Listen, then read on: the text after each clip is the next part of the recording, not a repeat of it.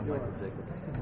How are you? I know your agent. Bob. Yes, I'm the one that lives in the city and works all day long. And He works in He's in Montana and you can't get him on the phone. It's the weirdest thing in the world.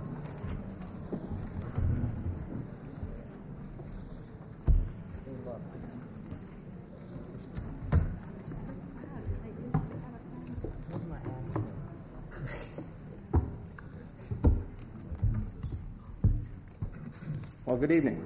I'm Charlie Hayward. I'm the president of Little Brown & Company. I'm going to be your moderator tonight, break up the fight, steer everyone clear through some very interesting conversation.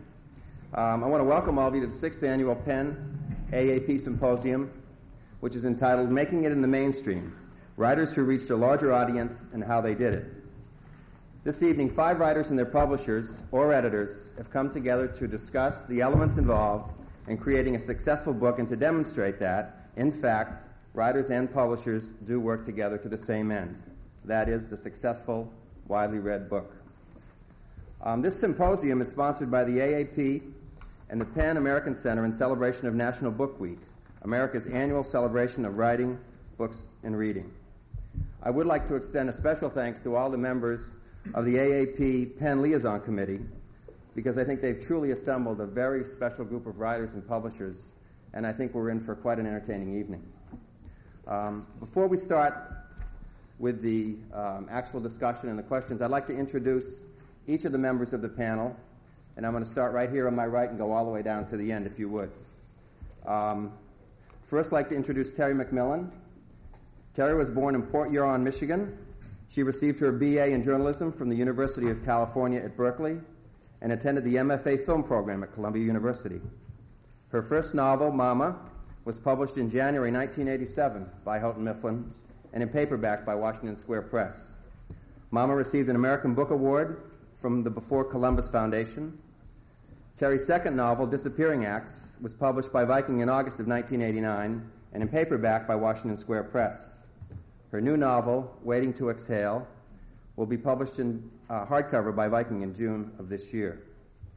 Ms. McMillan has been awarded a 1988 National Endowment for the Arts Fellowship in Literature, a 1986 New York Foundation for the Arts Fellowship, and the Doubleday Columbia University Literary Fellowship.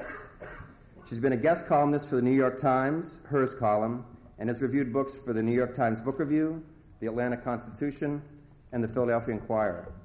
She's been a 3-time fellow at the Yaddo Artist Colony and the MacDowell Colony. Ms. McMillan was a visiting professor at the University of Wyoming, where she taught creative writing. Most recently, she taught in the MFA Creative Writing Program at the University of Arizona in Tucson. She now lives outside of San Francisco, California. Michael Jacobs. Michael became president of Viking Penguin, a division of Penguin USA, last August, having previously served as senior vice president of sales and marketing for Penguin USA. Prior to that, he held the position of vice president, sales and marketing of Viking Penguin since June of 1988. Michael's tenure with the company dates back to December of 1980, when he joined Viking Penguin as a sales representative for the Pacific Northwest, based in Seattle, Washington.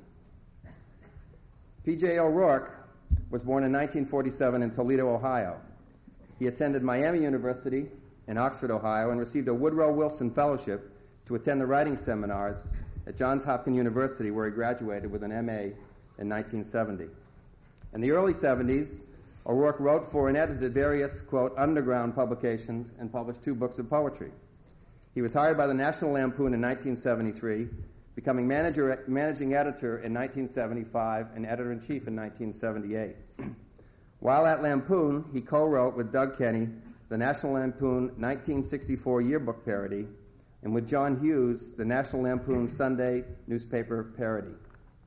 After leaving the Lampoon in 1981, O'Rourke worked as a freelance writer, publishing articles in the Rolling Stone, Car and Driver, American Spectator, Playboy, Esquire, Vanity Fair, The New Republic, the New York Times Book Review, and Harper's, as well as other magazines.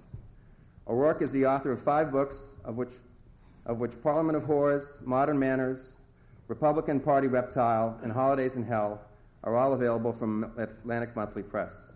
He is currently the Foreign Affairs Desk Chief for Rolling Stone. Morgan Entrekin attended Stanford University in Palo Alto, California, graduating with a BA in English and Art History. In the summer of 1977, he attended the Publishing Procedures course at Harvard University. Since 1977, he has lived in New York and worked in book publishing. As an editor at Delacorte Press, he worked with such writers as Kurt Vonnegut, Jim Harrison, Jane Ann Phillips, and Craig Nova. As a senior editor at Simon & Schuster, he worked with Bret Easton Ellis, Richard Ford, among others. In 1986, Morgan Entrekin began an imprint at the Atlantic Monthly Press. Among the authors he has published are George Plimpton, P.J. O'Rourke, Cynthia Heimel, and the 1990 National Book Award winner, Ron Chernow. In August 1991, Morgan acquired the Atlantic Monthly Press with a group of investors and is currently president and publisher at Atlantic Monthly. Mary Higgins Clark is one of America's best-selling writers and is known for creating nightmarish situations that lie just beneath the surface of ordinary life. Her novel, All Around Town, which will be published later on this year, is a spellbinding tale of kidnapping, multiple personality, and murder. A terrifying twist twist at the climax makes this Mary's most gripping tale of psychological suspense. Mary Higgins Clark is also the author of numerous bestsellers, including Where Are the Children?, The Cradle Will Fall, A Cry in the Night, Loves Music, Loves to Dance, and many others, all published by Simon & Schuster. Mary was born in New York and grew up in the Bronx. Of Irish descent, she considers her heritage to be an important influence on her writing. After a successful working career and raising a family of 5, Mary decided she was going to catch up on her education. In 1974, she entered Fordham University at Lincoln Center and graduated summa cum laude in 1979 with a BA in philosophy. In May 1988, she received 2 honorary doctorates. She also received the Woman of Achievement Award from the Federation of Women's Club in New Jersey. In 1980, she was awarded the Grand Prix de Literature of France. She was the 1987 president of the Mystery Writers of America and chairman of the International Crime Congress held in New York in May of 1988. Mary is an active member of the Literacy Volunteers. Jack McEwen joined Simon & Schuster as vice president and publisher of the trade division in July of 1988. In this capacity, Jack oversees trade sales, subsidiary rights, publicity, promotion, advertising, and art and design for the division. Jack joined Simon & Schuster from Atlantic Monthly Press, where he was executive vice president and associate publisher. Prior to that, he worked for 8 years at Random House, where he served as director of operations, profit and planning coordinator, and senior financial analyst in the adult trade division. He began his publishing career at G.P. Putnam's in the editorial department and held a position in financial analysis at Doubleday. He is a 1974 graduate of the University of Chicago, where he received a bachelor's degree in English and English literature. Jack also has received an MBA in finance and marketing from Columbia University's Graduate School of Business in 1979. Pardon me for 1 second, if you would, please. Thanks. Dominick Dunne. Throughout his life and in his work as a journalist and a novelist, Dominick Dunne has been on intimate terms with the powerful, the privileged, the wealthy, and the fascinating. His 1985 novel, The Two Mrs. Grenvilles, which was loosely based on a celebrated society shooting that occurred on Long Island in the 50s, became an international bestseller. His most recent best-selling novel, An Inconvenient Woman, is a riveting tale of Los Angeles high society, power, justice, and injustice. As a contributing editor of Vanity Fair since 1984, Dunne has written revealing pieces on some of the world's most fascinating people, including Imelda Marcos, Robert Mapplethorpe, Elizabeth Taylor, Klaus von Bülow, Phyllis McGuire, Jane Wyman, and many more. He's also written about the famous social ladies of Palm Beach, the New York Smart Set favorite restaurant Mortimer's, and the fight to control the Beverly Hills Hotel. Dominick was born in Hartford, Connecticut, the second of 6 children of a prominent Irish Catholic family. Dunne was a student at the Canterbury School in New Milford, Connecticut, when he was drafted during World War II. He was awarded a Bronze Star at 18 for saving the life of a wounded soldier during the Battle of the Bulge. After the war, he attended Williams College and graduated in 1949 with a degree in liberal arts. With a BA in hand, he headed straight for New York, where he launched a long and successful career in film and television. In the late 1970s, Dunne decided to move on. For some time, he had contemplated writing and made several attempts at film scripts, excuse me, all of which came to naught. Abandoning Hollywood entirely, he lived for 6 months in a cabin in the Cascade Mountains of Oregon and began to work on his first novel. He moved to New York in 1980 to finish that novel and embark on a new career. Mr. Dunn has authored The Winners, The Two Mrs. Grenvilles, Fatal Charms, a collection of Dunn's Vanity Fair pieces, People Like Us, all of which are available from Crown Publishers. Betty A. Prashker is Executive Vice President and Editor-in-Chief of the Crown Publishing Group, where she worked for the last 10 years. Prior to that, she was Vice President and Associate Publisher of Doubleday and Company Incorporated. She has worked with Dominick Dunn on all of his books, including his most recent collection of Vanity Fair pieces, The Mansions of Limbo. She's looking forward to reading the manuscript of his new novel, A Season in Purgatory. Ann River Siddons was born in Fairburn, Georgia, where her family has lived for 6 generations. She attended Auburn University, where she studied commercial art and was an editor and columnist for the Auburn Plainsman. After graduation, she worked in Atlanta in advertising, and in 1964 became one of the first senior editors for Atlanta Magazine. Ms. Siddons turned to full-time writing in 1976. Her first book of essays, John Chancellor Makes Me Cry, was acclaimed by Larry McMurtry as a witty and thoughtful book. Her first 4 novels, Heartbreak Hotel, The House Next Door, Fox's Earth, and Home Place, made her a reputation as one of the South and America's foremost storytellers. James Dickey has said of her writing that people are so real that one expects to meet them in the street, particularly if that street is in the South. Pat Conroy says of her work, Anne breaks your heart, knocks your socks off, and writes with such lyrical beauty that you will want to read it aloud to everyone you ever loved. Peachtree Road, Miss Siddons' auspicious Harper debut, made the New York Times bestseller list, as well as garnering still more enthusiastic reviews from coast to coast. Publishers Weekly called it an absorbing page-turner, a compulsively readable narrative. Outer Banks was successfully published in August 1991 and immediately made the New York Times bestseller list. Excuse me. Her novel Colony will be published by HarperCollins in July of 1992. Lawrence P. Ashmead, Vice President and Executive Editor at HarperCollins, began his publishing career in 1960 at Doubleday with mentors Ken McCormick and Lee Baker. After 15 years, he moved to Simon & Schuster in 1977 to J.P. Lippincott, which was bought by Harper in 1979. Mr. Ashmead first noticed Ann River Siddons' essays in the Atlantic magazine in the late 60s and early 70s.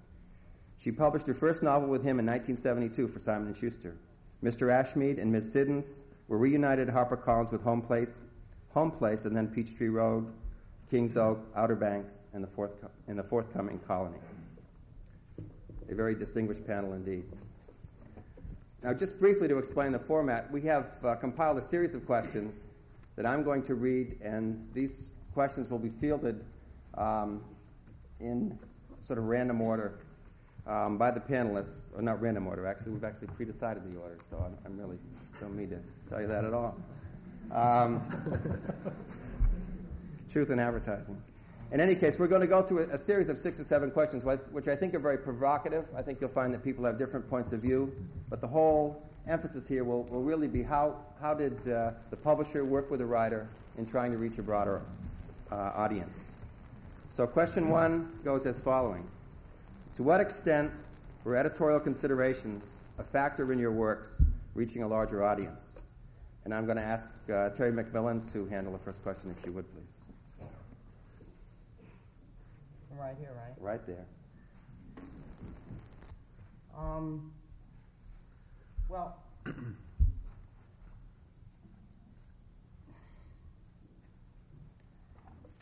forgive me. I just woke up. I think the anthology that I compiled and edited was basically about contemporary African American fiction writers. And one of the things that was of concern to myself, and I guess it ended up being of concern to Penguin also, was how in fact would we appeal to a larger audience. And I think one of the things that we really did take into consideration was the fact that there hadn't been an anthology of African American writers in, at that time, 17 years.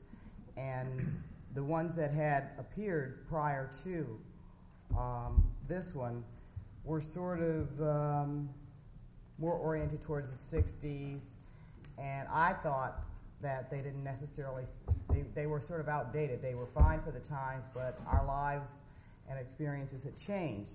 And so when I made the proposal to Viking Penguin, they tended to agree that there are a lot of new African Americans / and I would use black to make it simple. There are a lot of new black young writers on the scene today, and in addition to a lot of already established writers. So our feeling and my feeling was that if there was a way to house them together, that it might appeal to not just black writers, but a reading audience in general, who for the most part may up to that point have only been familiar with a small number of us. You know, I mean, there are a lot of people who were for the most part familiar with, you know, Ishmael Reed, John Weidman, Toni Morrison, Alice Walker, Gloria Naylor. You know, a lot of people think that's, you know, that's all that's out here. And we ended up with 57 writers. I got over 200 submissions, which is a lot of writers that a lot of people didn't even realize, I didn't even know, were coming out of the closet. So I think all of that helped, you know, trying to fuse or put together new voices that hadn't heretofore not been seen or heard, emerging writers who may or may not have had one book published or published by a small press that for whatever reason didn't get the distribution that it may or may not have deserved. And so their work wasn't very, very accessible. And then writers who were established. So I figured if you put them all together, you know, it may have a larger and a wider appeal. And I think to some degree it worked. I would say it worked very well. Michael, could you give us the publisher's perspective on that? Well, I can only sort of reiterate what Terry said about the fact that this was the first anthology of African American writers that had been published in almost 20 years. I remember when this book was brought up at an editorial meeting when we were still at 23rd Street, and Dawn Safarian, who's the editor of the book and in the audience today, and I think she'd get a lot of credit for this collection, brought it up. There was a unanimous consent around the table that not only was this book extremely saleable, but it would reach a very, very large market, and not just a market among black or African American readers. That's obviously proved to be true. It was a very easy book for us to position from a marketing point of view and for us to sell. One of the things that we do at Penguin, which I think makes us somewhat unique from some other publishers, is we have a very strong academic marketing department. We knew that the book, once it got out there, would establish itself and that the book would be adopted by many of our university professors. That's turned out to be true. When we went out with this book, I think we announced about 35,000 copy first printing. Our initial orders of the book weren't nearly that, but our marketing director, Marcia Birch, encouraged me to do a printing of somewhere between 30 and 35, even though we advanced about half of that, and said to me, I guarantee that within 2 months we will sell out this initial first printing of this book and we'll be back to press. That turned out to be true. We have actually gone back to press 5 times in this book. We have 100,000 copies in print. It was published in October of 1990. So I think you can see, and it's selling at a pace, just to give you, those of you in the audience who work in publishing, some idea, a pace of about 35,000 copies a year, which is pretty extraordinary for any book. We consciously priced this book as well in our initial first printing at a price much under what it was worth, we thought. We priced it at $10.95, and actually Joyce Carol Oates, who reviewed the book at the front page of the Washington Post, commented about the fact that she thought the book was a bargain at that price. And that was a very conscious decision we had to get the book out there and established, and we have then since raised the price a couple times. We're not that stupid. But in any case, I think that what Terry said before, the fact that the editorial considerations, the fact that there were established, emerging, and unpublished writers in this book, her editorial eye, and the fact that there was a niche to be filled there, really did our work for us, and we have a very promotable author. She went on a 6-city author tour. The book was reviewed widely. She did readings. She organized some group readings along with our publicity department. And I think it's important to note that this book never got reviewed in the New York Times Book Review to this date. Even though there was a lot of new material, a lot of unpublished material, and I think it just goes to show that the New York Times Book Review doesn't always know what it's doing, and it doesn't necessarily dictate what sells and what doesn't sell. But certainly the book grew and success grew from Terry's editorial eye and Dawn's keen eye that this was an anthology that needed to be done, and that we had somebody editing it who was herself a really emerging writer. Okay, thank you, Terry and Michael. Moving on to question 2. And this question has a few sentences to it, actually. It said, did you have a clear sense that your publisher had a plan to manage your career, to build your audience with each new publication? Further, did your hardcover and paperback publishers cooperate in building your audience? And I'd like to ask P.J. O'Rourke to take this question on, if I could. Well, it makes being an author sound a lot like professional wrestling when you ask that. You know? And the answer was yes, absolutely. I was going to come out in a hood and a cape, and you know. Well, Morgan and I have known each other for a long time, and when we went into business together as writer and publisher, we sat down and over many drinks, as is the tradition of the publishing business, hammered out a plan. When was that, Morgan? 86. 86 or so, which we stuck to and which has apparently worked. And in 86, I was mostly a freelance writer, and I had the Lampoon, National Lampoon was still fresh, at least in some people's minds, as a reasonably interesting publication, which I'm afraid it really isn't anymore. And so I had and I was also out on the lecture circuit, and so I had a certain following, not a very big one, and it was mostly collegiate, and they didn't have a lot of money. So we started out with a trade paperback, and then we went to a hardback collection of pieces that I had done mostly for Rolling Stone so that I could build on the constituency of the Rolling Stone readers. And Rolling Stone's a pretty good-sized magazine, so a million or so circulation. And from there, we reprinted an earlier book that I did, sort of trying to build on those previous sales, and never printing too many of these books. Morgan had a very cautious, a very conservative philosophy about this. The idea was to leave the bookstores and the salesmen and distributors wanting a little more rather than trying to shove an enormous number of books down their throat. I was doing various other things besides writing books to make a living, and so I was not desperate for cash.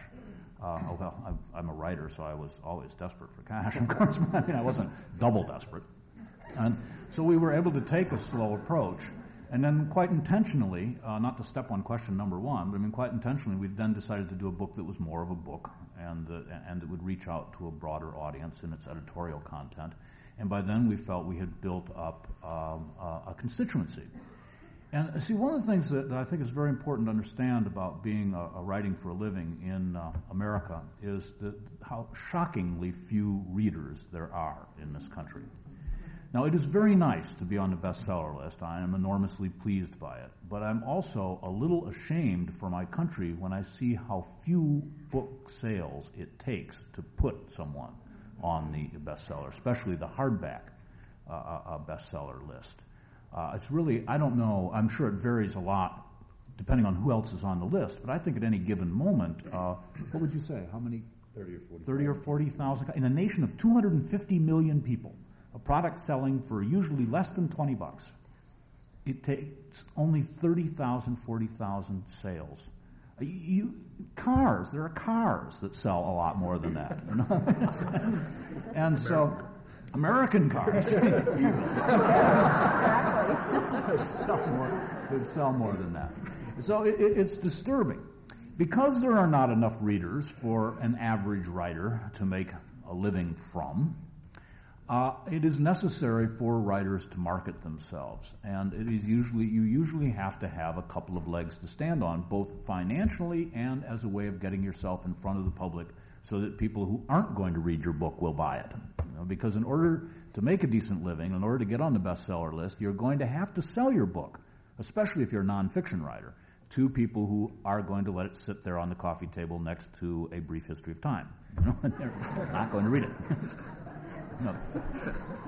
In my own case, I was a magazine writer, and so I had my face in front of the public, and still do to a certain extent, as a magazine writer. I was on the college lecture circuit, something I'd started doing when I was an editor at National Lampoon, in which when I left Lampoon, but I went out and got an independent lecture agency, and I had a couple of kind of funny, or allegedly funny, speeches, which I would give, and they would book me on these dreadful tours where you would get to see every college campus, or not every good college campus. You get to see every state teachers college in America, in the course of a week. And so I was doing that, which was great. I think once somebody has shaken your hand, they'll buy your book. It's a little bit like being a politician. And then there was book writing. So I had three legs to stand on. I think television works this way for some authors, and various other ways of a crime. You can get convicted of a major crime, and that will do it. So anyway, yes, we had a plan. We stuck to it, and I think it worked. And I'll let Morgan answer the other half of this question, because I haven't got the slightest idea how our paperback publishers cooperated, or if they did. Well, that half of the question is really not that relevant, because I publish a lot of your books in paperback. Oh. Shows what I know. It's the same person.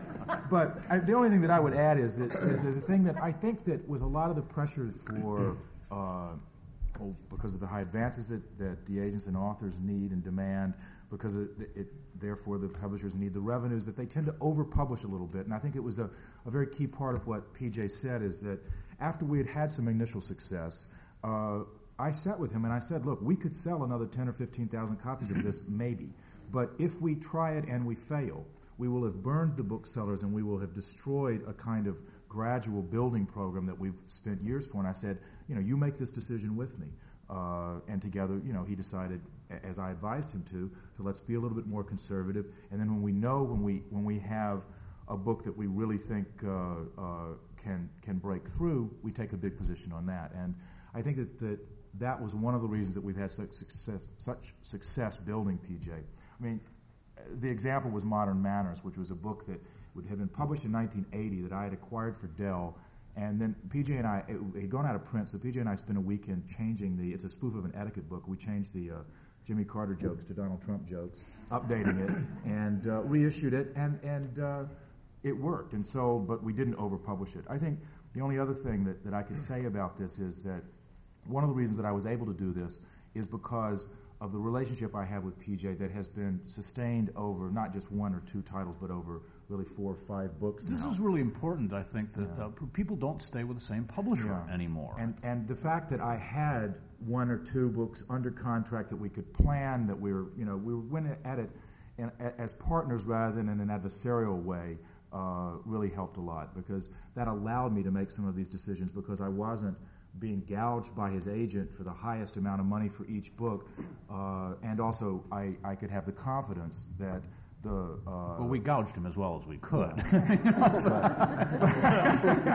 But that the money, that the resources that I was putting behind him at a given moment would maybe pay off down the road. So I think that partnership aspect of it really made a lot of sense. It also was a way that something that I brought to bear in all the right sales we've done in foreign countries. I mean, of building him. I've tried to take that same philosophy abroad, and that's been critical to it too. We've made him a bestseller in England, now in Spain, and are working on breaking through into Japan and some of the other countries. When I would talk to my agent about what we were doing, we made a conscious decision, my agent and I, not to put Morgan in a high-risk situation where he would absolutely have to have sort of Nancy Reagan bio-sized sales in order to make back what he had advanced me, and advance being only an advance. But am I right in thinking that practically all of the writers up here have been with the same publisher, and is that perhaps one of the reasons that we're up here, is having made some?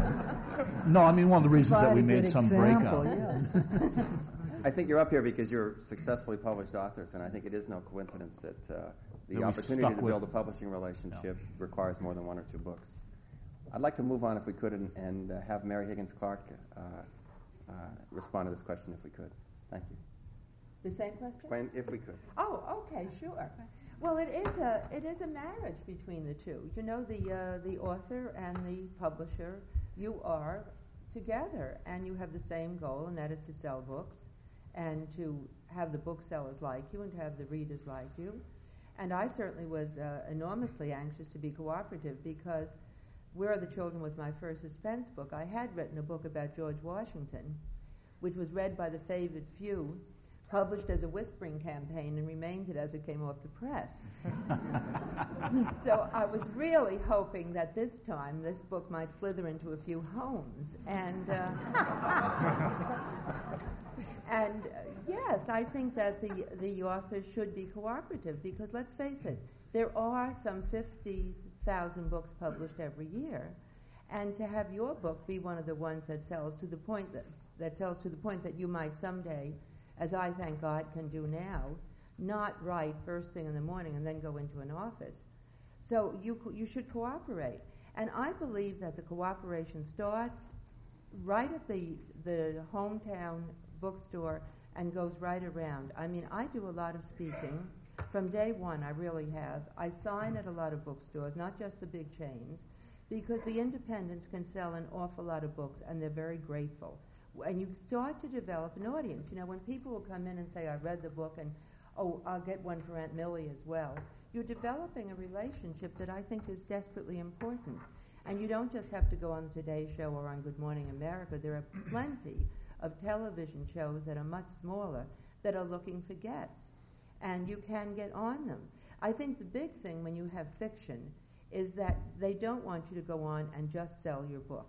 What you have to do or should do is to tie it in some way so that there is a broader reason to talk about the book. For example, when I did one on in vitro fertilization, they had just had the first child born out in vitro, the baby Louise in England. So it wasn't just saying, buy this book, you'll like it.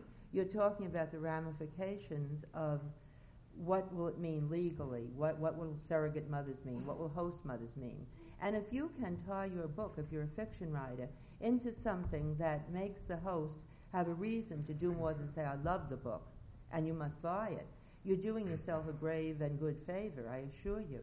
But libraries, that's important to go to. Librarians can be your very best friends.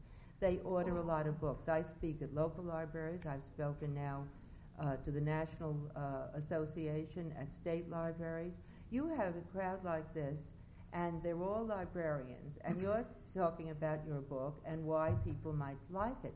They recommend. They say to someone comes in and says, what shall I read? And so if they recommend your book, then the next time they come, they may get out another book, or they may decide to buy the next one or buy it as a present.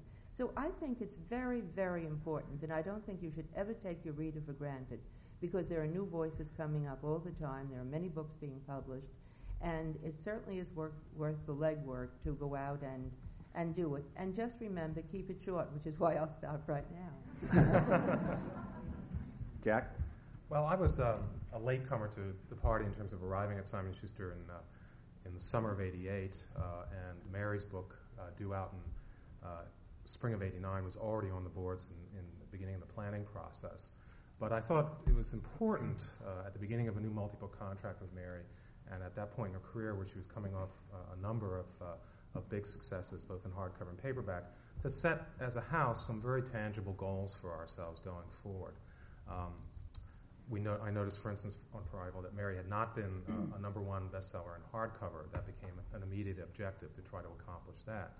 And also to take her sales up with each hardcover publication, building off the success of paperback publications, doing a new mix of marketing via promotion, advertising, publicity, that would attempt to convert some of her mass market audience to hardcover book buyers, build the expectation by increasing the frequency of her publications, that every year or every 18 months there would be a new Mary Higgins Clark, and that people would be on the watch for it.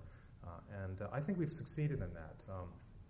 When we published While My Pretty One Sleeps in May of '89, one of the things that we did that was a little different is we went to television advertising as a way of bringing instant attention to the book of what we thought was her core audience, recognizing that there was already a substantial market for Mary's fiction out there already. To begin with, they just needed to be made aware of the book as quickly as possible. Mary reminded me this afternoon when we were chatting that, in fact, it was a Clio award-winning ad that was done by Dell that was one of the instrumental movers in her best-selling performance for her first breakout book, which is Where Are the Children? So it's interesting that we came up with the idea of television, and we were just coming full circle with an idea that had been proven successful for her originally. We also expanded the publicity effort. I think what Mary says about her readership is that there is a personal bond there, and despite the fact that this is by any measure a mega publishing effort in publishing a Mary Higgins Clark, it's important that we not lose sight of the fact that her readership feels a very personal connection with Mary. And I think taking Mary out to a number of cities, having her do multiple signings, autographings, readings in bookstores, meeting the people who are devoted fans is an important ingredient in keeping in touch with the roots of her success. So whatever our mix going forward, we knew that we wanted to keep that intact and, in fact, expand on that. We think there's a great multiplier effect when you have someone of Mary's stature to get down there at the grassroots level and be able to talk to people who are her devoted fans. And we think that from that there's a great word-of-mouth traffic for her sales that I think accounts for the fact that her books sell very, very steadily throughout the year. Her last book was on the bestseller list for 22 weeks. I think it's that word-of-mouth influence that gives it that sustaining energy. We gave Mary a new package with that book. We tried to take it in a more commercial direction, borrowing some tricks from the mass market in terms of foiling and embossing that gave it a bit more of a slicker look while remaining faithful to the hardcover publication process. And I think that worked for us as well. We also were pretty aggressive about getting floor displays out into the stores to help build off that instant recognition that was going to be generated by the TV advertising and by Mary being out and promoting as aggressively as she did. And we had that success. We did take that book to number one, and she's been at number one with her subsequent books ever since. And we have been advancing her sales approximately 20-25% with each publication. Increasing the frequency of her publication was essential to being able to coordinate effectively with our mass market partner, Pocket Books, because what you ideally would like to do is be able to cross-promote with your mass market partner and also have the hardcover arriving close enough upon the heels of a paperback success so that people are hungry for the next Mary Higgins Clark, and you seem to have a built-in steamroller effect as a result. So and for the first time, we are this coming spring publishing a new novel 12 months after the publication of the last and fast on the heels of the arrival of the Pocket Edition in the stores. We're running teaser ads in the Pocket Edition, and we are also cross-merchandising our books by coming up with a mixed floor display that includes Mary's backlist, so there's an active way of promoting backlists with each new publication, as well as the new hardcover book. And that'll give us some incremental distribution as well into some channels that we don't normally reach with our hardcover sales force. And Pocket is going to be a participant in selling those mixed displays in. And again, we continue to set our sights very high for Mary, but by setting tangible goals for us with each publication and then making sure the marketing mix is there to support that is very important, I feel, with an author even of Mary's stature. And I think it applies in spades for other authors who have potential for breaking out in bestseller numbers. Okay. I'd like one more perspective, if we could, on this question, and turn the microphone over to Ann Rivers Siddons. Well, restate the first part of the question for me. I was beginning to lose what that question was myself.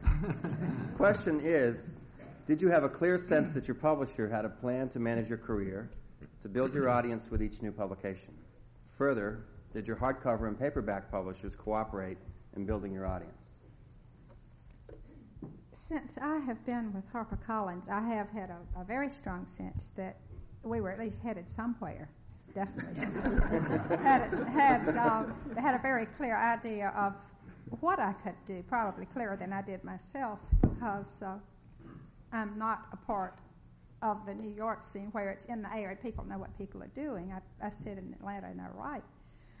But from the very beginning, we talked about where I might be going to move out of the regional category and maybe into a wider bracket. And I always felt because of the timing of these books and the way that we talk about what I should do next in the book after that and the book after that. And nobody had ever talked to me in terms of book after anything. I thought it was absolutely wonderful. One thing that made me think maybe we were going somewhere with this, made me very pleased about it, was that with the beginning, I guess it was King's Oak, the book before Outer Banks, we started to put together a team that has just been a miraculous thing for my books. It doesn't necessarily follow that you are going to, I think, inherit a wonderful team for your book at a house. I don't think it's necessarily an accident. A lot of thought was put into this, but I ended up with Larry, who is an old and dear friend and my first editor, and with my agent, Ginger Barber, and my publicist, Selma Shapiro, who's an old and dear friend, and of course with the Harper's publicity people, and everything just worked. I don't know, it was almost magical, the ideas that went back and forth and that we shared, and everybody used what everybody else could share with them, so that we were always talking, we were always thinking, and you could feel the electricity start to build, I think, from that day on.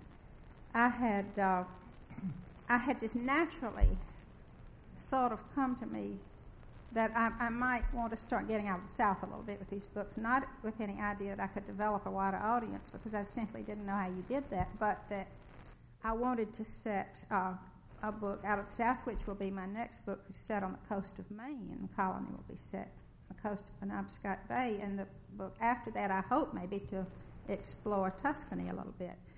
So while they were planning what I might do to push sales out, I was widening a geographic focus, sort of. And everything just seemed to come together. But I've always felt from the house, we were always talking 2 and 3 books ahead. That's a very reassuring thing to an author. You're at least not going to have to take your manuscript, knock on a door maybe 2 or 3 books down the road. How did you feel about that? Well, I certainly feel we have a plan for you, and you don't even know the beginning of I know, but see, this is a way of finding out tonight. But we do have a 3-book contract. I think that's one very important thing. And we said to Anne, we want you to deliver a book every year, and we would publish it at the same time we published the paperback of the previous year, so you get a momentum building. The jackets all have a distinct look. So it says Anne Rivers Siddons, and the artwork has a similar but distinctive artwork in it. So there is a definite program. And as far as moving her out of the South, we definitely have plans there, and it fits in nicely with the way Anne wants to write, to move from Atlanta to Georgia to the North Carolina to Maine, and then Italy for the next novel, and wherever it goes after that. But there is a definite plan working, and I should have prefaced this by saying that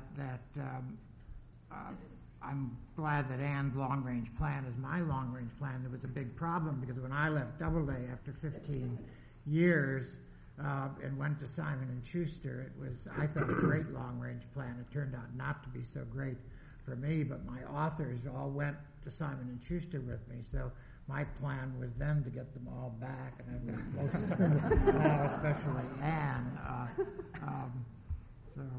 But there is a plan, and it's a very definite one, and we do see eye to eye on it. We'll reveal more as we go along in our years. I have to wait till we have witnesses to find out. Okay, the next question is a question that comes up not only on best-selling authors, but also on authors when they're first starting out, which is, what role did regional publicity and promotion, such as local readings, independent bookstore mailings, etc., play in your success? And I'd like to go back to Mary Higgins Clark and get her thoughts on that, if I could. Is that the one that we? Yeah. I think we addressed it. We addressed that one in part, at least, Charlie. I think. Well, Mary, you've done your job then.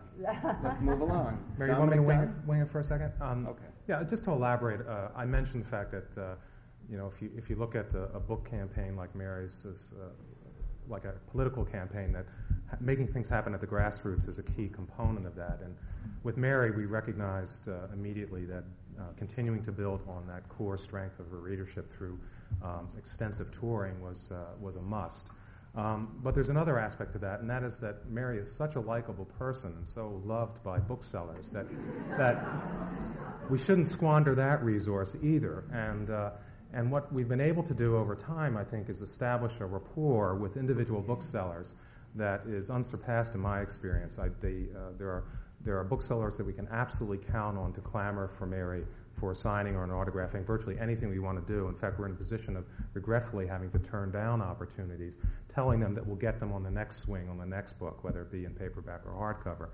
And I think it's important because there's an interesting statistic coming out of that new consumer book purchasing survey that you may have read about recently, and that is that upwards of 45% of the sales that occur in bookstores are not planned purchases, that in fact these are browsers that are going into a store. And I think to have a devoted bookseller, whether it be a store manager or a clerk or anyone on the sales level who interacts with customers, be able to direct an interested reader to a particular author or a particular book that's out is a key and factor in helping to build sales for any author, whether it be a best-selling author or a first novelist. So and as the industry goes through some of the changes that it's going through in terms of what's happening at the retail level, in terms of superstores, et cetera, the way in which bookstores are becoming more and more cultural meccas for their communities, and many bookstores have their own marketing coordinators, event coordinators, what have you. It's important, I think, that relationship be a firm one, both between the publisher but also individual authors with individual booksellers. And I think Mary has that relationship, that first-hand relationship with booksellers, which is a key factor in each of her publications, and we build on that to the maximum. A quick thing, Charlie. The one thing that doesn't cost any money, and when you're starting and building, the radio stations, there are an awful lot of talk shows around, and a lot of them are looking for guests, and they have audiences, and they have devoted audiences. And for someone who wrote radio scripts for a long, long time, I know the numbers in radio, and I always will go on a radio station because you get a listenership and you get a call-in-ship that you don't get on television. And believe me, I value television. So I would suggest to anyone, take a look at all the talk shows that are around and have a package ready. And of course, a publicist is wonderful. To find in your book what makes it universal. Liesl Kate is a joy to work with. And that takes you to the local areas, you see, which is what we started with. And sometimes you get an idea. I got an idea for my second book when I was on a radio program for my first during the news thing. I thought, gee, that'd make a good subject. Dominic, down the role of regional publicity and promotion, local readings, etc.? Well, I think almost everything has been said on it by everybody else. So, I mean, I would just be repeating that. But I certainly believe it's very, very important. On one of my books, I think I did a 22-city tour, and I do anything that the Susan Magrino, the publicist for Crown, wherever she points me, I go. I do whatever they want me to do because I know how incredibly important it is. I also, like PJ, am on the lecture circuit, and I lecture a lot to women's clubs, to junior leagues, to Hadassah, to men's clubs, to college groups, etc. I always try to work it out, if I can, to see if at the end of the lecture in the back of the hall, if they could sell a few of my books. And, to bring their credit cards with them. And because I think it's very, very important. I do whatever. I mean, radio, absolutely. I think radio is almost better than TV. I've been very fortunate at Crown, not only with having Betty Praschker as my editor, but having Susan Magrino as the publicist. And she has been able to get me on the Today Show for all the books I've published there. But that's only the beginning, because you have to go out into the various cities around. It is a business of getting up early in the morning, being on the local TV show there, in which you also plug the fact that that day you're going to be at such and such a bookstore on Water Street at 2 o'clock, and for the people to come. You then go to the newspapers you do the interviews with the newspapers, you go to the radio shows, do the things, and then you do the book signings in the various bookstores. I also always, whenever I'm asked to speak at a library, always, no matter where it is, I go, because that's very, very important. It's important to build yourself, so that very often people who may not have read you hear you at a lecture, and then when your next book comes out, they say, "Oh yeah, I remember him. He was the guy who," and so forth. And I find also that on the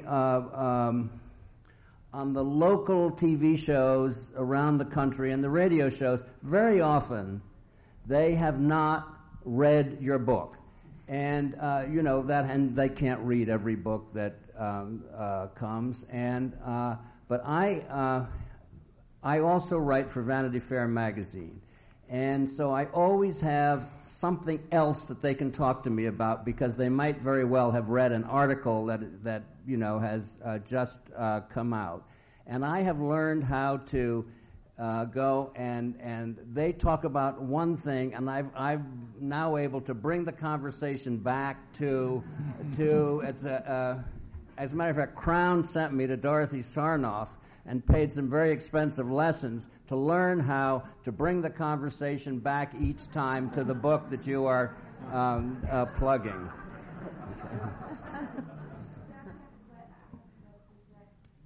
Could we hold the questions to the end? Well, this is in relation to what he's talking about. Well, that's quite all right, but we've got a fairly extensive program we'd like to get through. I apologize, but I'd like to get the authors' opinions and go through the program if we could, so my apologies.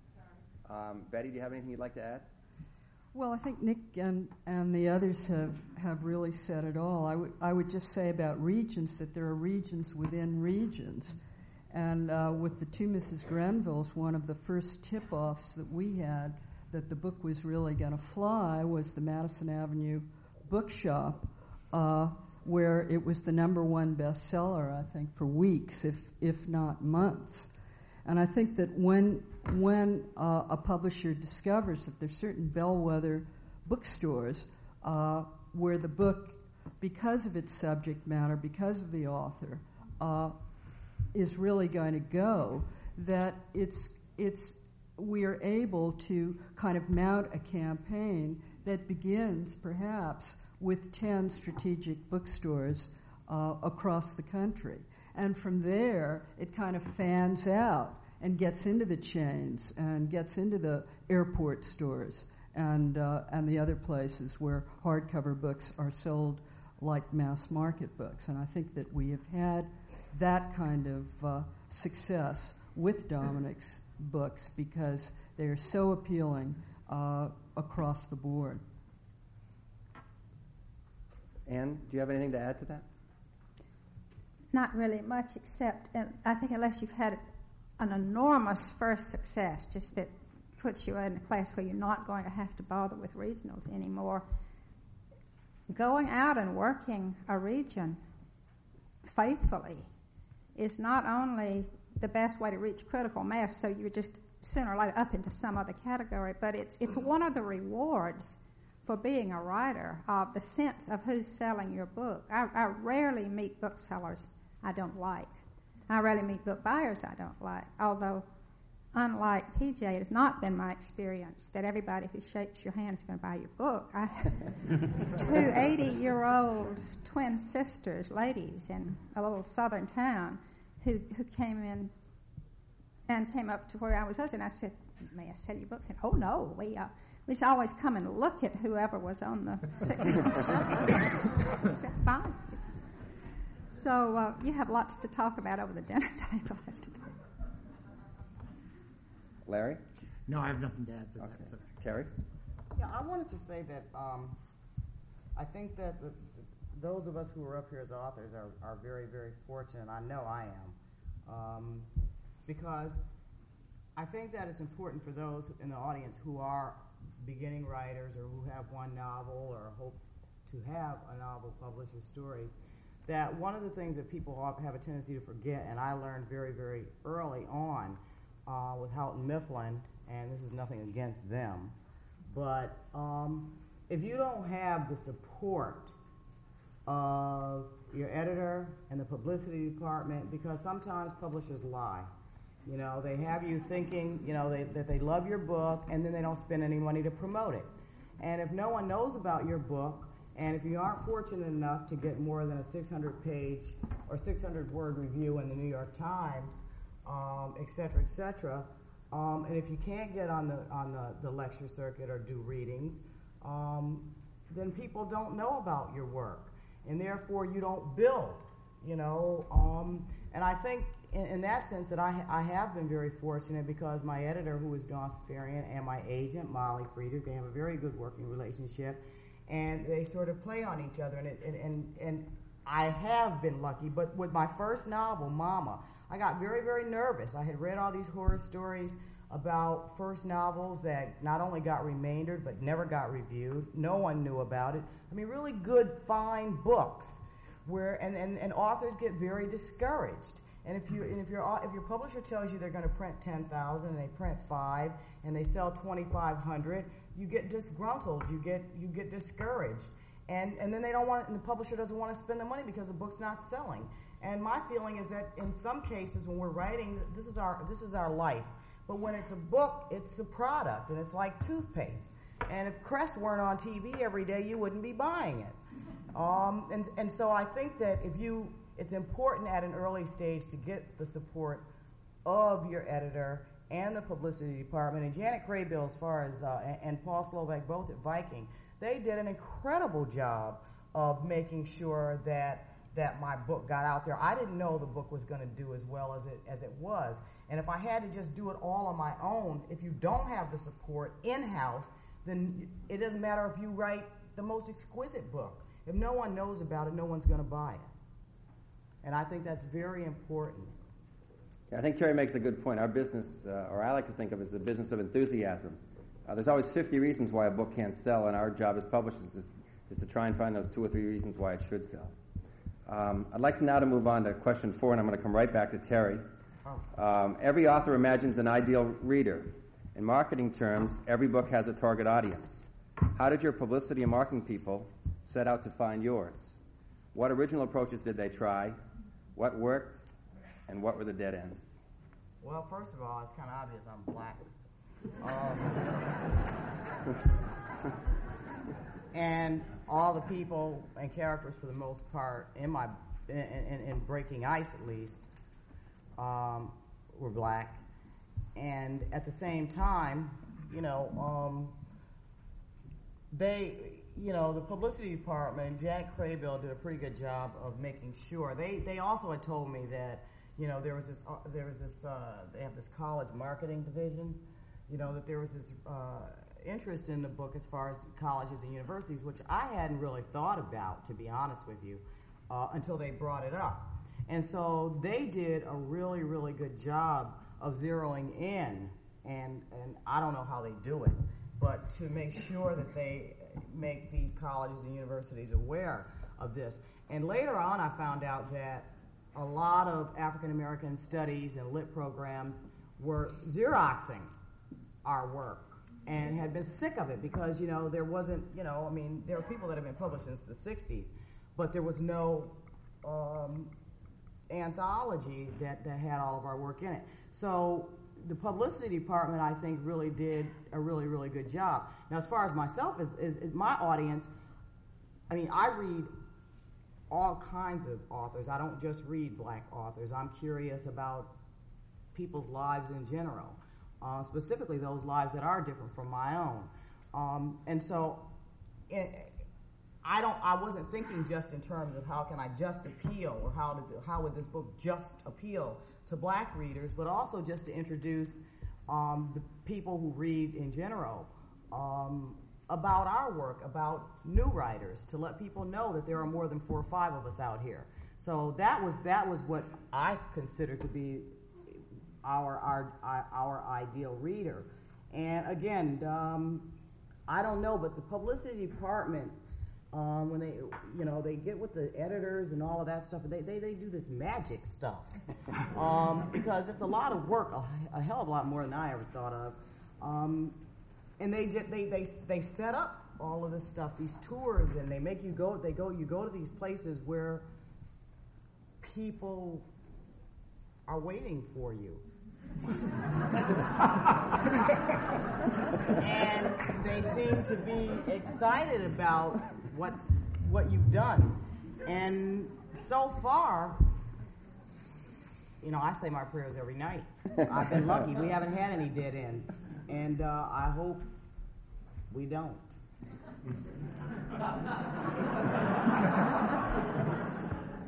Maybe, Michael, you can tell us a little bit what some of this magic was.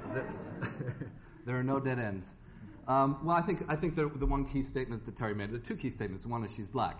The second key statement, I think, is that the audience is waiting for her. The audience is waiting for this book. The audience is waiting. I think it's an area of publishing that we in New York have really underpublished to.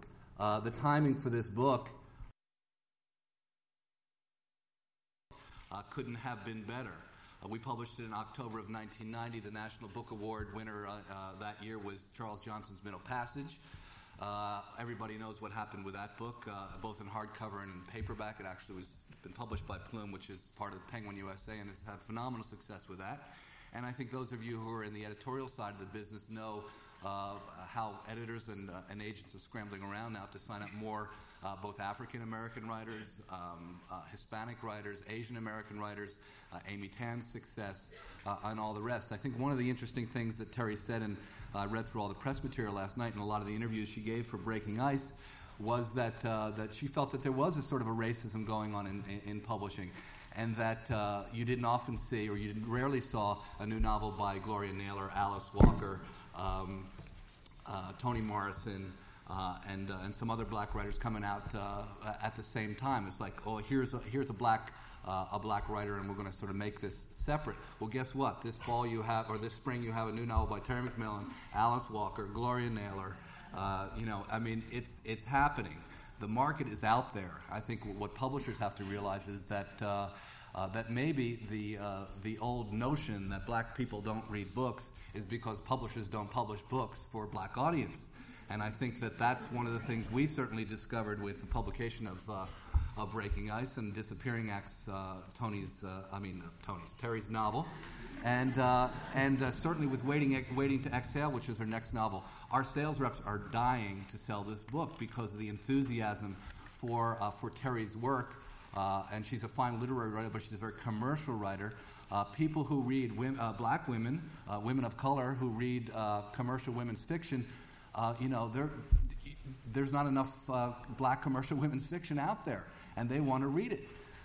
So I think that the timing was something that we didn't plan on, but we certainly published right into that as part of the magic. I think just to play off some of the other things that other people have said about promotion and publicity, we brought Terry to the ABA, which in Las Vegas a couple years ago, and she was in the reading room there. And she met with booksellers. We had a luncheon for her with booksellers and with our sales reps and with accounts. And there is no substitute, absolutely, and I think all these authors up here have reiterated that, for getting to know the people who sell the book, not only the salespeople who sell your book, but the people who ultimately put it in somebody's hand in a bookstore and say, you got to read this, this is wonderful. And once you get people involved in that process all the way down the line, then I think you really start to build a constituency. We did this booklet, which was an excerpt from Breaking Ice, which we distributed to our reps and to accounts and to our academic accounts as well, and gave it away at a lot of conventions, which is really how you begin to get to the academic market, by displaying book at the various conventions. There are probably 30 or 40 of them a year that our academic marketing department goes to. And after that, it just began to take off. I mentioned before that Terry did a 6-city author tour. She was on Good Morning America, but she was also did a lot of local media, which people have spoken to already. And this book, Breaking Ice, was featured last year and again in 1992, this year in February, in a Black History Month promotion that many bookstores are doing, foremost among them the B. Dalton or Barnes & Noble chain. And Terry, in fact, wrote an introductory essay last year in that pamphlet they hand out, and I think that was a tremendous amount of exposure for her in the trade. My mother helps. So I think some of it's magic, some of it's timing, some of it's because there's an audience out there that is waiting and ready and willing and able to buy books by African American writers. And as I said before, a lot of it just has to do with the fact that we have a tremendous author. Okay, the next question is a question that publishers and I think writers both spend a lot of time thinking about and talking about. It's a rather long-winded question, so I'm going to tell you in advance, Dominic, it's coming to you. And the question is, what was it about your breakthrough book that was different from your prior work? Did that difference, in fact, make the difference to your success, or were there other factors, such as marketplace or current events, coincidences that made the difference? Would you also address how the appearance of your writing in other print media has affected the success of the sales of your books? Well, first, I just want to say I am a late life writer, and all my books, all my novels, are based on events that have happened in sort of the high-class world involving criminal intent, or things that are gotten away with. And my first novel, which I just want to tell you the name of, it was called The Winners, Part 2 of Joyce Haber's The Users, and in little tiny print at the bottom of it, it said, by Dominic Dunn. And it was one of the great flops of all time. And so that my breakthrough book was the next book, which was the Two Mrs. Grenvilles, and which was based on a society shooting murder in Long Island in the 1950s. And I had this extraordinary bit of good luck in that after this book, I turned it in. For Vanity Fair magazine, I covered the trial of Klaus von Bülow in Providence, and it was a two-part magazine article, which some of you may remember the photographs taken by Helmut Newton, in which Klaus von Bülow and his then mistress posed in black leather that went with this article, and that article came out almost concurrently with the release of the Two Mrs. Grenvilles. So I was still an unknown author, but the combination of the two caused an enormous amount of attention, and that was focused on me at that time, which is what got me onto all the television shows, which a first-time author of a novel doesn't normally get on. And let me see. What's the difference in your success, or were there other factors? Well, I think that is the that is the other factor. I think that's it. Betty? Yeah. Well, I would just go on to say that Dominic has really, in my judgment, developed a kind of genre all its own in fiction, which I would term what is the event and who are all those people? And it started really with the Two Mrs. Grenvilles, which, as we said, was based on the Woodward case. But having set that example, he followed with a book called People Like Us, a novel called People Like Us, in which, to his horror, Women's Wear Daily ran a list of the characters with their names and pictures of the people that they thought the book was about. And this was something that caused a great hoo-ha, right, in the publishing house and with Dominic.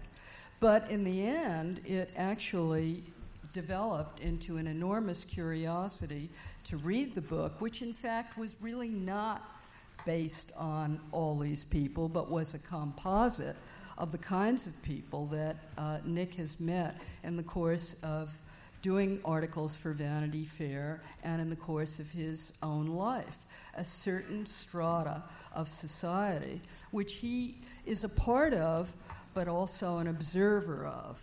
And those people are immensely curious about what is going to be written about them. And they do a lot to fan the flames of publicity for his books.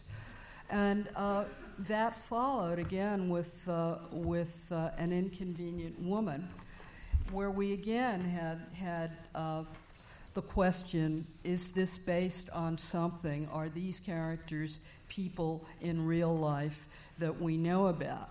So that was one part of what kind of, as I said, fueled the flames and got him on a number of television shows and got him something to talk about, besides the fact that these were novels and good novels.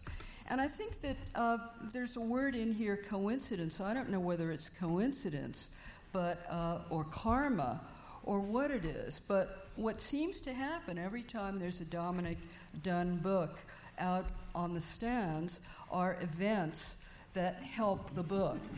And whatever you're doing, Nick, keep on doing it. Yeah, with The Mansions of Limbo, which is a collection of his most recent pieces in Vanity Fair, it just happened that the Willie Smith rape case was going on at the same time that he had written a piece, which was not in the book, for Vanity Fair about the William Kennedy Smith rape trial, that he was on television on Good Morning America 3 or 4 times a week commenting on the trial. And so what we have here is a kind of quadruple threat author. We've got the books, we've got the Vanity Fair pieces, we've got the publicity appearances, and in the case of the novels, we also have miniseries.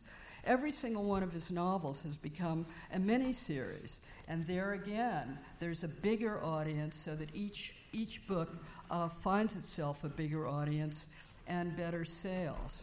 So I think Dominick is a unique author in the sense that we have so many features that are all combining to propel his books onto the bestseller list and beyond. I would just say one more thing, which really isn't on this question, but we have discussed multiple book contracts, and I would say that, like multiple orgasms, multiple book contracts are a great thing. And I think we should have more and more of them.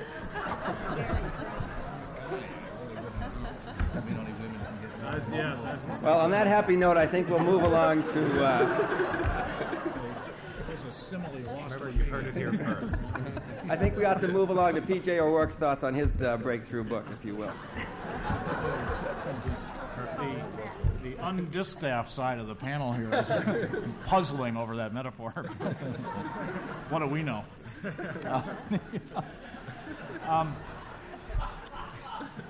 There were a couple things that were different about this last book that I did, and the first book that really sold really, really well for me. I was speaking to a broader audience, which I think is important. Previously, I had been doing stuff that was targeted at probably the sort of the frazzled drug edge of the baby boom generation, which is a large edge and very frazzled, but nonetheless, it's not a real majority of people. And I was talking about a subject of broader interest, the entire government of the United States. And everybody comes into contact with this. To a conservative such as myself, everybody comes into a lot too much contact with this. But despite my conservatism, which probably is not a majoritarian point of view, I think I just hit a nerve. I was very lucky. I happened to come out with a book in which I expressed profound annoyance with government at a moment in which Americans were feeling profound annoyance with government. And just about the time the book was being published, all this Russia and fall of communism and the end of the superpower era, end of history sort of stuff was going on. And I was thinking, oh gosh, well this, nobody's going to be interested in domestic politics with all this wonderful stuff going on. But in fact, just about the only thing our government had done that was of any reasonable interest, or that we could say that they had done it all well, was a stand up to nasty nations overseas. All of a sudden, there weren't any. And this really left our government with nothing to do. And so when I started to point out that Democrats are the party that says they can make you richer, they can make you taller, they can make you smarter, they can get the crabgrass out of your lawn, and Republicans are the party that says that government doesn't work and then they get elected and prove it, I think I really struck a nerve in the American public. So it was, a combination of marketing intentions and good luck. I don't have much to add to that, except that I think we were discussing yesterday in a preliminary meeting about the factor of luck in publishing. And I think as a publisher, you can't try to publish too much into the headlines, or else you get in real trouble. Because, I've always had this theory that sort of newspapers react the fastest, magazines a little slower in slightly more substance, and books in much more substance over a longer period of time. And so that you get, about 6 months from now, you get these books, Gorbachev, Man of the Hour. Yeah. But it's a problem. And when we came up with the idea for this book in, I guess, 88, or maybe even late 87, I was so bored with political discourse in this country, and I wanted to do a book about Washington and how Washington worked. But I didn't want to do it with like a straight journalist, because it was like makes your eyes glaze over. And I thought PJ had just finished doing Holidays in Hell, going around the country and going around the world, sort of looking for trouble and asking, well, what's funny about this? And I thought, well, why not send him to Washington? What better place? And I think when we came up with that idea, it struck us both as real interesting. But it turned out to be even more timely. I mean, about the timeliness of it when this winter the Gulf War was going on, and I got concerned of like, oh God. I mean, I know a number of publishers in the room had problems when you were trying to release books at the height of that war. It was forget getting any publicity for anything that didn't have to do with that war. Nobody wanted to hear about it. And I thought right after there was I guess it only lasted for about a week, but there was a period for the first time in my adult life, this country seemed to be pleased with our government. And I thought, oh no. Fortunately, it went away. Right. and I remember talking to PJ and another friend, and I said, oh, should we delay the book? And our friend who works at ABC said, no, don't worry, they'll screw it up quickly, and everybody will. And sure enough, they did. I mean, it was, they left the Kurds and, everything else turning on domestic policy. Sort of went in the crapper too, but I think that you can't underestimate the factor of luck in publishing. I mean, it happened to me with this book. It's happened to me on other books, and sometimes you have bad luck, but you hope that you have good luck more often. But I think that the timeliness of books, that luck factor, is something that is out of a publisher's control. I think if you're sort of arrogant, you think, well, maybe I had my finger on the pulse, but I don't think that that's true. I think that you sort of just guessed right, and it happened to work, and maybe you just were smelling something that was in the air at the time. But sometimes you can have your finger on the pulse all too well. The first book that I did, which actually Morgan signed me up for, was this Modern Manners, and it was a humorous look at etiquette. And it was right in that period when there had been the Preppy Handbook had come out and had done enormously well. And by the time my book got out, there were about 11 million humorous looks at manners and behavior on the market also. So we had our finger on the pulse, all right. But the patient was dead.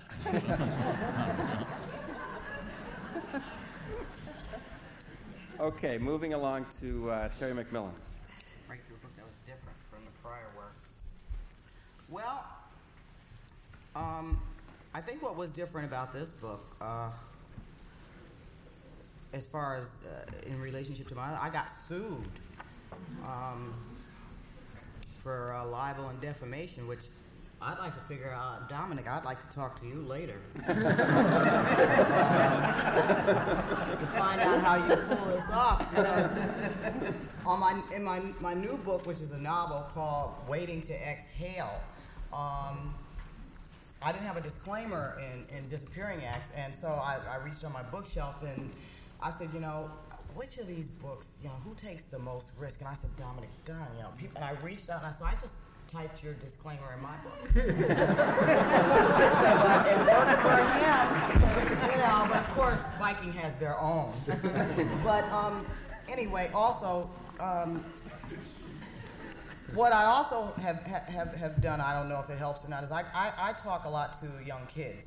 And also my book, the new one that's coming out, which is called Waiting to Exhale, a fifth grader at my son's school wrote me a thank you note because I talked to 60 of them, told me that he couldn't wait for my new book, Gasping for Air, to come out, and he would like to know where he might be able to purchase it. So I think as far as what the difference is that from what I've been told, my books for the most part I think are contemporary. They're sort of like up to the minute. There's a lot of sex in my books, which from what I've also been told, you don't, and love. You don't see a lot of black people being in love, loving, making love, and enjoying it in our works. And I sort of have developed this reputation for that. Unfortunately, more of it happens in my books. But, which is why I have so much fun.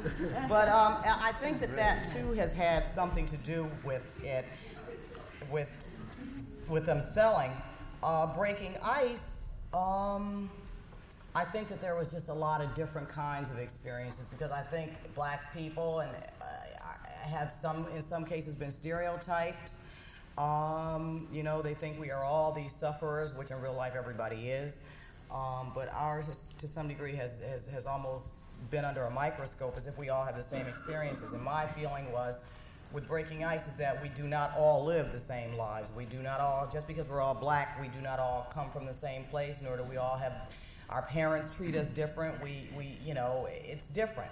And so, in that sense, Breaking Ice, I think, sort of helped prove, at least in 57 different ways, not all ways, but 57 different ways, that this is possible.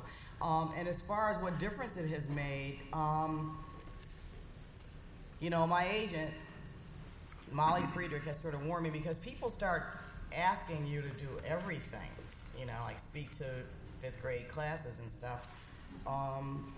They ask you to do everything, and people want you to be everywhere all the time. And all of this is sort of new to me. And I'm just realizing that I have to learn how to say no, because you can't do, I mean, I heard Magic Johnson say on TV today to the president, I mean, he head of this AIDS Commission thing, you know, everybody wants him to be able to do this and do that and do this, and he just said he's only one person, and he can only do one thing at a time. And that's what I'm starting to realize, and I don't even see, you know, I don't sell the kind of books as much as you guys. I mean, I don't sell as many books as you guys. And it's like, it gets very, very tiring, because my priority is writing. And I like reading, and I like being in the audience. I like being in front of audiences, and I want people to read my book. But the most important part is sitting at home in front of my computer and writing the stories, and pray that people like your stories enough to buy them and read them. And I think that's what's, I hate writing reviews. You know, I've turned down the New York Times so many times because I'm dreadful at it. You know, I read for pleasure. I don't read critically, and I don't like reading critically. I like listening to talk shows and telling them what I think in the confines of my home. And those are as far as essays as I'm going to get. Mike? Well, I really don't have much to add to that. I've already spoken about the timing of Breaking Ice and the market conditions being there for it. I think in answer to the question, I don't know that Terry McMillan's had her breakthrough book yet. I think the sky's the limit, and I think the next book is going to be bigger than the last book, and the book after that bigger than that. I think the audience is huge and waiting, and I think one of the things that makes Terry special and provocative and contemporary and all the rest of it is that she's in touch with her audience. There's a sort of a common woman that she speaks to, and a common experience that she speaks to that I think is really fresh, and I think that. You know, every book is different, and I think that's really a fresh thing about an author. Okay, we have 2 questions left. The next question is a fairly pragmatic one about timing, but the last question is a very provocative one that we're going to ask all the writers to address. And just in the interest of time, I'd like to, on this more pragmatic question, be a little bit brief if we could, because I'm very interested in knowing about how writers feel about success and how it affects their writing. But before we get to that, I'd like to know, how do you think the timing or season of the publication of your books has affected the success of their sales? And we're going to go to Ann River Siddons for the answer. It made an enormous difference for me. I had my first large national tour with a book called King's Oak 2 years ago, and it was in the fall, and I set out with every heavy hitter who ever published seemed to have a book out that fall, and I really was so new at it that I thought, Lord, look at me, this is great. So when you're on tour, you tend to sort of get in a slot with somebody, and you see them everywhere, you follow them, and I got slotted in with Jean Auel. I followed Jean Auel, I know, all over the West. She was traveling with quite a large group of people, and I was traveling with one media escort who was great. But I began to get the distinct impression about Berkeley in green rooms and waiting rooms that the people who were interviewing thought I was her personal trainer or something. Just disappeared right into the wall. And so I thought maybe there is more to it than being put out with the best that there are, because I was just not known then.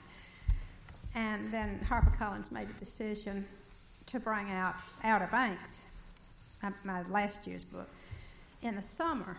I think partly because it dealt with the reunion of 4 sorority sisters on the Outer Banks of North Carolina as a summer book, and the difference was just enormous. Nobody has thought I was anybody's personal trainer, nor have they thought anybody else was mine yet. That's going to be a great day. But Larry could probably address the whys to that better than I could. Well, I'll just give the facts that the book that came out in the fall, which was King's Oats, so in the mid-5 figures, and Outer Banks, which was published in the summer and was able to get a lot more promotion and publicity and a lot more reviews, sold 6 figures after return. So we doubled your sales between 2 books, which was very good indeed. Nice for me. Question of timing for Mary Higgins Clark. Oh, I think it's vital, because you don't want to come out with all the big guns. I like to take a look at the list and say, where is a window where I can slip through? Sort of like a second story man. And I do find that coming out in May is very good for me, because I'm a good Mother's Day sale, which is very important. And people seem to give my books to graduation, to students and to that kind of thing. So I find it's a time, and it seems to be a time when, if you're going to come out with someone like a Tom Clancy and a Stephen King, and go right down the list of the people who are Danielle Steele, people who traditionally hit number 1, you're all going to be Sidney Sheldon. You're all going to be bumping into each other. So I have found that coming out in May is good for my sales, and then the next year I'm coming out for the summer in the pocketbook edition, and I'm a good summer read. So that has been really vital, which is one of the reasons why I really have worked for the last 7 months, because I wanted my new book to come out in May, not later. And I think every author should try to find his spot where his book seems to fit, as much as is humanly possible, of course. But I can't think of anything worse than coming out with all the big guns and maybe destroying your chance to get on shows, to get publicity, to get a decent spot in the bookstore, and to have people come in and they're not going to buy probably all 7 or 8. So don't be with the authors that traditionally sell 1 million copies. I avoid them like the plague. Jack? Yeah, I just want to second that. There's a lot less seasonality in the hardcover side of this business, at least, than I think intuitively we all think there must be, because of all the hype that occurs around the lead into the holiday season. And I think that's been borne out. Various studies have shown that. But more importantly, I think timing is one of the variables available to a publisher that has become increasingly critical as we've all become more sophisticated about how we market our books, whether it be through publicity or point of sale, whatever it is. Timing is a key factor, and we have our ear to the rail to keep track of what the competition is doing in terms of when new books are coming out. And I think it works for everyone to try to space out some of these big books throughout the year, because people like to read throughout the year, and it's not just a question of buying books for gifts. I think the majority of books are bought for the self, and I think if you can slot your opportunity well, publish effectively into that window, as Mary described it, you have a much better opportunity for breaking through success if all the other factors are with you, including the ever elusive factor of luck that Morgan mentioned. In Mary's case, May makes double sense, because not only is Mother's Day a perfect springboard in terms of getting a lot of sales early on, but Mary's books tend to sell very well over time, and that means we have an opportunity to promote and re-promote her books into the fall with our major accounts, and that leads to that kind of long tail of sales that leads to the terrific sales experience that we've had with Mary over time. And so it's an important factor, and one that is increasingly important, I think. One thing I might just add to that is that the other thing is, pray God you don't come out with someone on the same subject exactly. That can hurt you a lot, I think. So it's if something is hot, and this was discussed earlier, it's something I say when I'm speaking to new writers, people who say, how do you do it, or how do you get there, or whatever. If there's an exciting event now, don't write about that event, because, as you say, it's going to be Gorbachev Man of the Year sort of thing. But see what's coming up over the hill. See what people are starting to talk about. Watch for the little brush fire of a subject that is starting to happen, so that when your book comes out, there's an awareness going on. And that's what I always try to do, just look for the brush fire. And then get the book out. Don't take 7 years to write it, because by the time you have it, it won't be a brush fire. The forest will have regrown. Okay, our final question I'd like to be addressed exclusively to the authors, if we could. And after I finish reading it, I'd like to start down at the other end of the podium and have Anne address the question first, and we'll move right on back towards me, if you would. And the question is as follows. Does success hurt or help your work on your next book? In other words, does the success of a title free you or freeze you? And how did you handle that change and challenge? Anne? Well, it made me very happy, and I work a lot better when I'm happy. Also, I think it tends to freeze you a lot more when you are reminded as you come out the door than when you're seeing some success. But I've always had contracts, and a 3-year, 3-book contract, and the clear and present danger of having to give an advance back is a grand thing to get the wheels in motion. It hasn't been a problem, but then I haven't had the level of success that a lot of our panelists have either. So maybe that would be better addressed by an enormous seller, and I'll pass down to them. I just would like to interject. I think many authors would love to have your sales and your success, so you're being a little modest, I must say. I'm not. Dominic? Well, the success of a book absolutely helps you in your next book. There's just no two ways about that.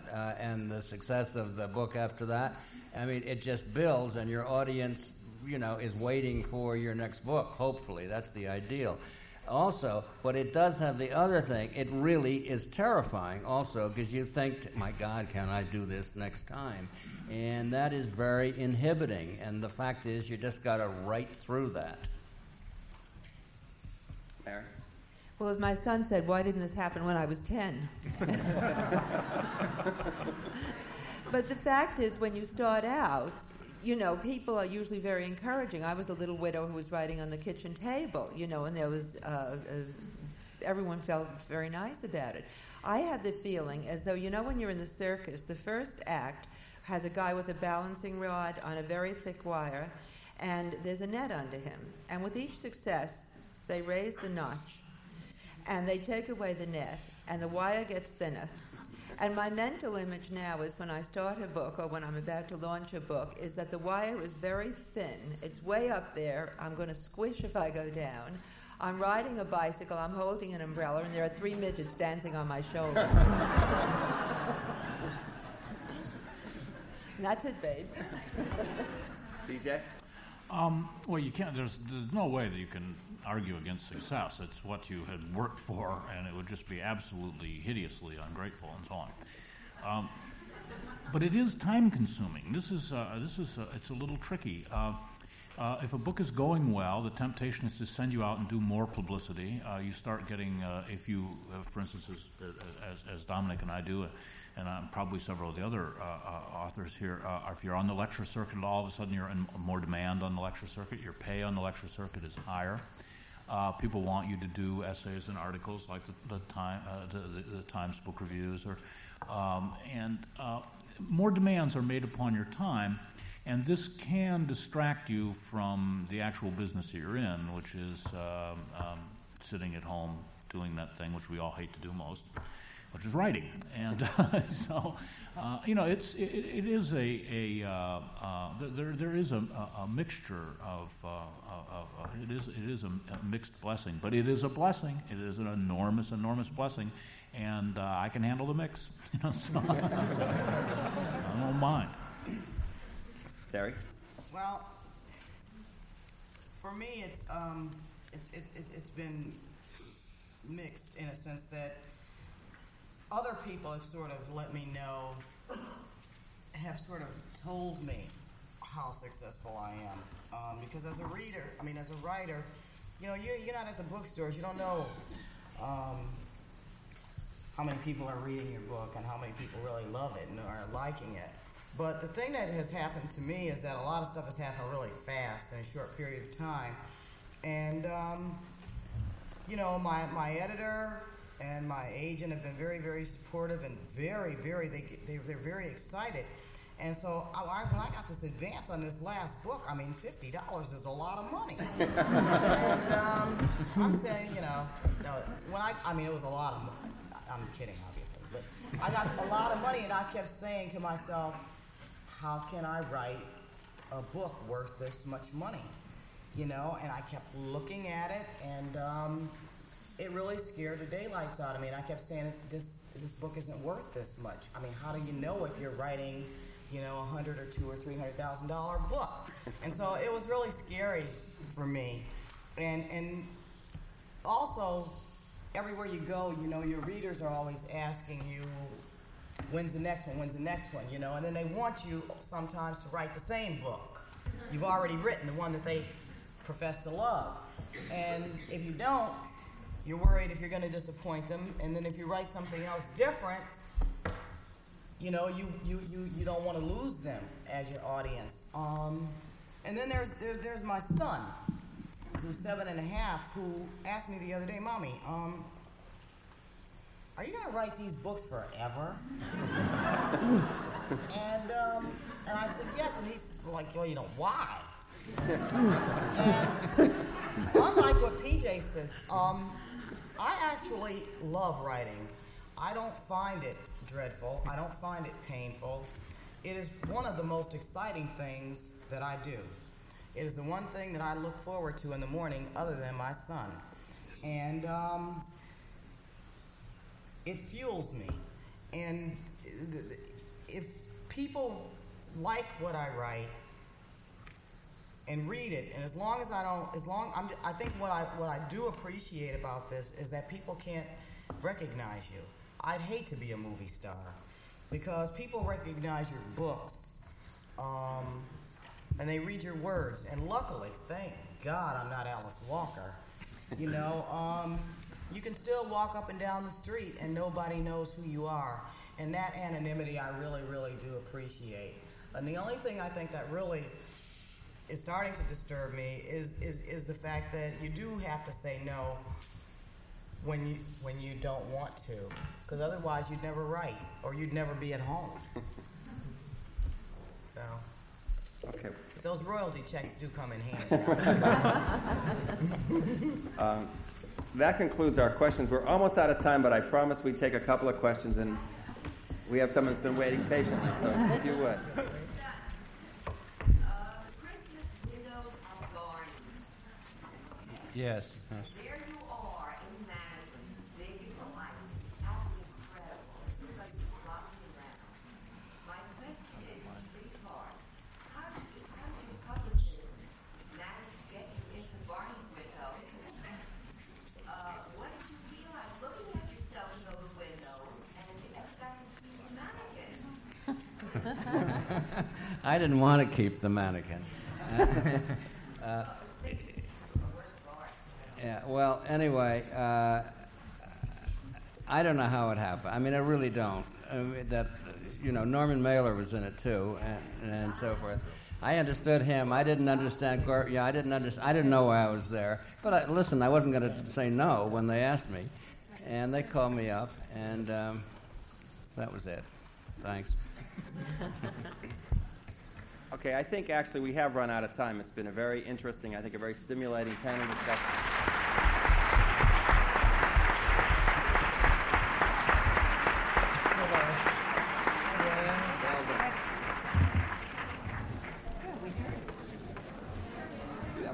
Hi, how are you? How good to see you. Yes, wonderful. Are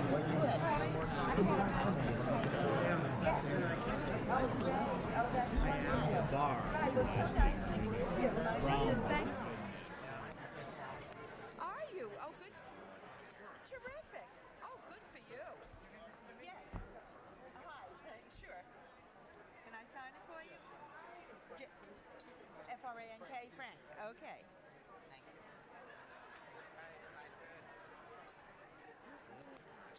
My publisher. Thank you. Hi, Jackie. Shut up. Wait a minute. Oh, thank you. Okay. Wait a minute. I just want to AOAN. Okay. Did I say you? It was good. Mr. Market?